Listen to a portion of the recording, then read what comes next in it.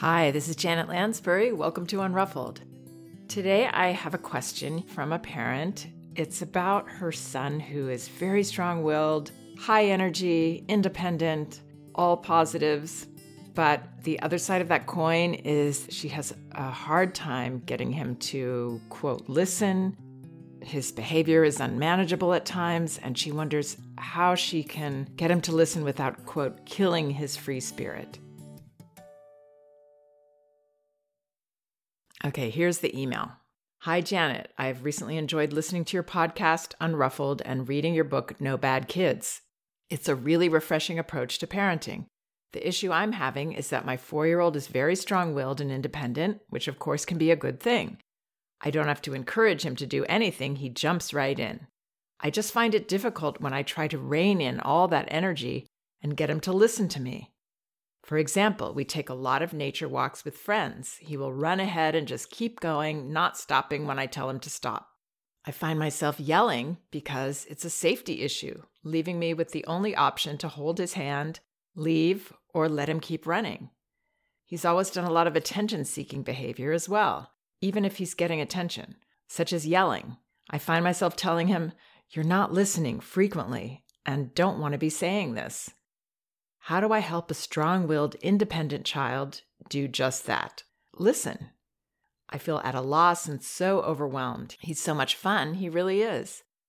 I especially get overwhelmed when we are out with friends that have high expectations for behavior. They have more mellow kids. I should add that I have a 1-year-old daughter who of course takes up a lot of my time. Please help me find a way for him to listen without killing his free spirit. I really want your methods to work and to have peace. I hope they are not just for, quote, easier kids. He's like 3 in 1, ha ha. If you were to ask who pulled the fire alarm, it would be my kid for sure. Thank you so much.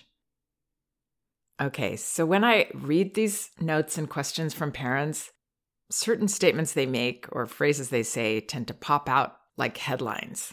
In this case, the first thing that popped out was when she said at the end, I should add that I have a 1-year-old daughter who, of course, takes up a lot of my time. And second, and even a bigger headline for me, was help me find a way for him to listen without killing his free spirit. So those are 2 important points that she makes that tell me a little about her child's point of view versus hers. One of the themes that I try to bring up in my writing and in my podcasts is understanding our child's point of view, being able to see through their eyes. And that matters because that is the way to help them with their behavior and go at it in a helpful way that joins with our child. That doesn't mean we're joining and running rampant at the outing, but it means that we want to be helpful rather than be the person that's telling you, do this, do that, and I'm frustrated with you. We want to be able to help our child feel that safety net of our presence. Now, a child who is very strong-willed and independent, it's a personality type. And in this case, her child is very high energy as well. So children who are strong-willed can also be very sensitive to the energy around them. And like all children in these early years, they are easily overwhelmed. It's interesting also because this mother says that she feels overwhelmed, which is understandable, of course. But since she's the one her child is looking to for leadership and to set the tone of how everything's going in his life and how their relationship is going, if she's overwhelmed, he's going to be triply overwhelmed. Young children get overwhelmed very easily, especially children that have this kind of intensity. They just tip over in a second. The situation that she brings up about the 1-year-old sister is huge. And it's always interesting too, because parents tend to share that with me as almost an afterthought, although this parent does note that it's taking up a lot of her time. Well, it's not only taking up a lot of her time and affecting her energy, it's super affecting her son. It's a very overwhelmingly emotional situation for older children when another child is born. And now they have to accept that their whole life has changed Here's this cute baby person who is taking up a lot of their parents' time. And when they express their stress through behavior, as children do, their parents getting angry with them, getting frustrated, that can feel like the worst thing that could ever happen. That my parents, not only did this other person come that takes a lot of their time and interest and love, but I'm acting like a jerk. I'm not being, quote, good because I'm acting out of my own stress and overwhelm. And then around the time the baby turns 1, there can be a whole new level of overwhelm because now this baby is not just a cute blob in the older child's eyes that he can feel, well, I can do all these things and she can't, and I can get my parents' attention. That's another thing the mother brings up, that he's attention seeking. Well, he used to be able to get your attention pretty easily, but now even more attention is going to this little girl who's maybe starting to talk and walk and become a serious rival for him in his eyes. So it would be understandable that he's in an almost constant state of stress at this juncture. And then he's let loose on one of these outings, and he can't contain himself. He knows he's not supposed to run far away and make his mother upset, but he literally can't stop himself. And this is what I hope I can help this parent understand. It's not about I won't listen and I'm making this very conscious choice, deliberately doing what you don't want. It's I can't stop myself from going there. And also maybe I'm kind of getting stuck seeking this attention that I get from my parent that doesn't really feel that good, but at least I'm getting that attention from her. That can be part of it too. So when she says, "You're not listening," what she means is not that he doesn't hear her, but he's not following her directions. That's what we mean usually as parents when we're saying, they're not listening, they're not listening. Again, it's not a choice to not listen. The child is in a state where they can't for some reason. At least one of the reasons is this transition he's in, this life transition that feels like the rug has been pulled out from under him, and it's only getting scarier each time that he is that guy that's being, quote, bad when he goes on the outings. He knows that that's becoming the perception of him. He knows that his mother is exasperated and that other people are judging him, and he's getting stuck doing it anyway. Now there's this story that he's kind of creating for himself that he's this out of control guy, and that's making him feel more distance from the people he needs to feel even closer to now that he's going through this sibling transition of his sister turning 1, all the new feelings that come up around that. He needs to feel his parents are that safety net, that they're with him, that they either understand him or want to understand him, that they're not blaming him for his behavior. And I realize that's hard because it can look very, very deliberate when children do these things, and it's maddening. I get that. But that's not what's going on. What's going on is his reason centers are being overwhelmed by his emotions and stress. When you're shouting at him, "You're not listening," he's not going to be able to stop, turn on a dime, and say, "Oh, you know what? You're absolutely right, and I'm so sorry. I don't know what came over me, but here I am listening to you now." The not listening was already him being in this other state of consciousness where he can't control himself. And the tipping point for this is very, very low, especially for children that are very intense like him. So what it feels like inside his body when he's doing these things is not comfortable. It's not joy that I'm running away and I'm making everyone upset. It's that overwhelmed, overexcited, somewhat anxious, out of control feeling that we've all experienced, but for us as adults, we are mature in our ability to self-regulate and stay reasonable. So if we understand these elements, this boy's behavior makes a lot of sense. And the more sense it can make to us as parents, the easier it's going to be for us to shift into really helping him and therefore changing the behavior, getting what we want, which is a child that doesn't do these things as often. He may always have that tendency to be life of the party, pushing all the boundaries. It can be fun to be with those people. As his parent says, she enjoys him and the fact that he jumps right in. But it's also getting away from him a lot of the time. So what I would advise to this parent is to start seeing what's really going on here, how overwhelmed he is, then set both of you up for success. And that's going to look like, again, rather than being at odds with him, you are a team. You want to help, especially when he's on these outings. So here are some details about how to do that. I would start by talking to him about it before you even go on these outings or to any place that you're going. Not in a warning tone.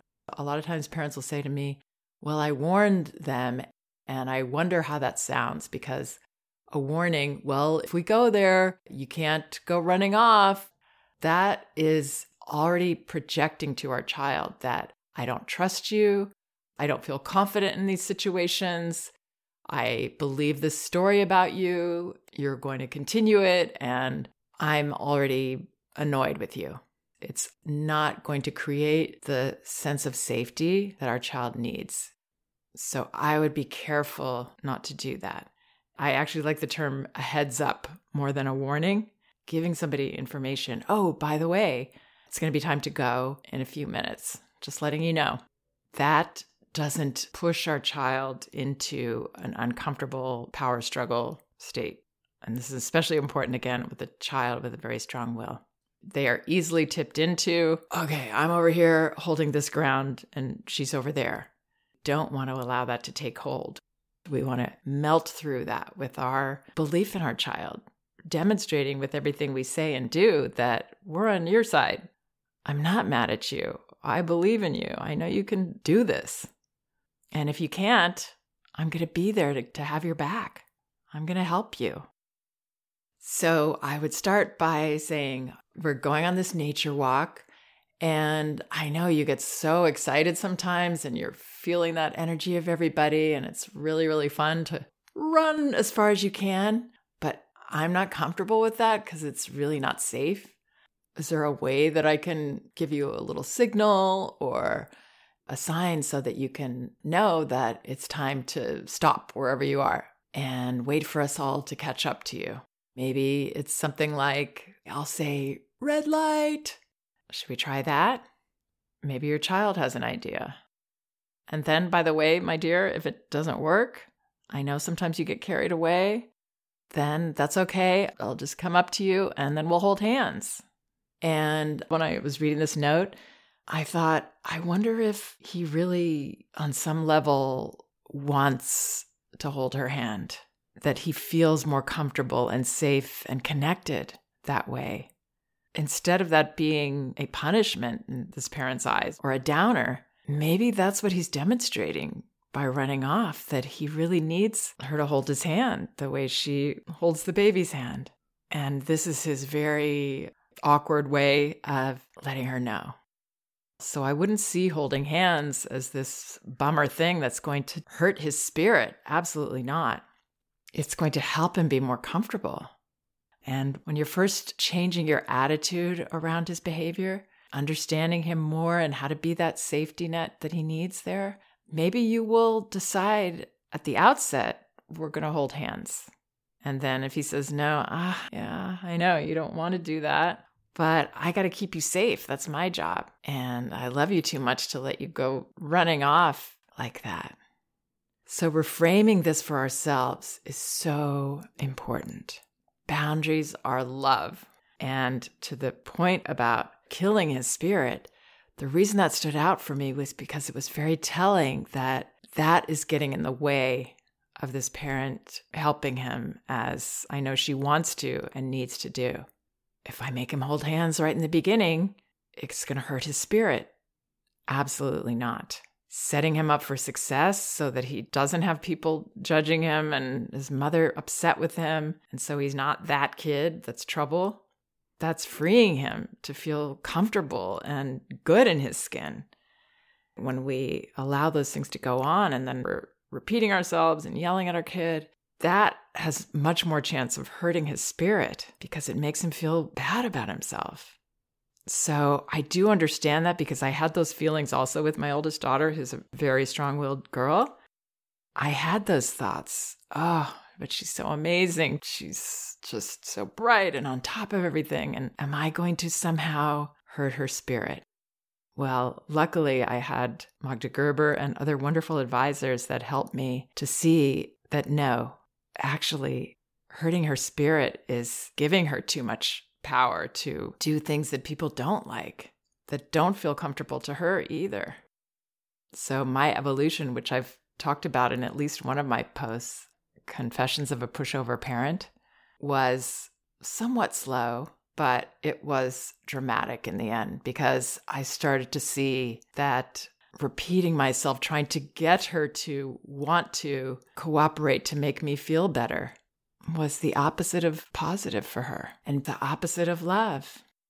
And as this parent says, she says, I find myself telling him, you're not listening frequently and I don't want to be saying this. Right. Don't say it to him as if that's going to change something. Maybe say to yourself, oh, he's not listening. He needs my help. He needs me to be on this. He needs my safety net so that he can be his free, wonderful spirit. On these nature walks, if he's showing you that he can't handle, quote, listening to you, he can't stop himself, and you know that you aren't pushing him into a power struggle through your attitude, then take his hand, maybe leave, maybe rethink how many of these he can do right now or what time of day it is. I would put blinders on in terms of the other children and comparing, and you got a thoroughbred here. You know, he's wonderful and he's also more sensitive to certain things, and he's going through a time in his life when most children have a type of emotional crisis. So maybe doing less of those things where he can so easily go overboard and not be at his best.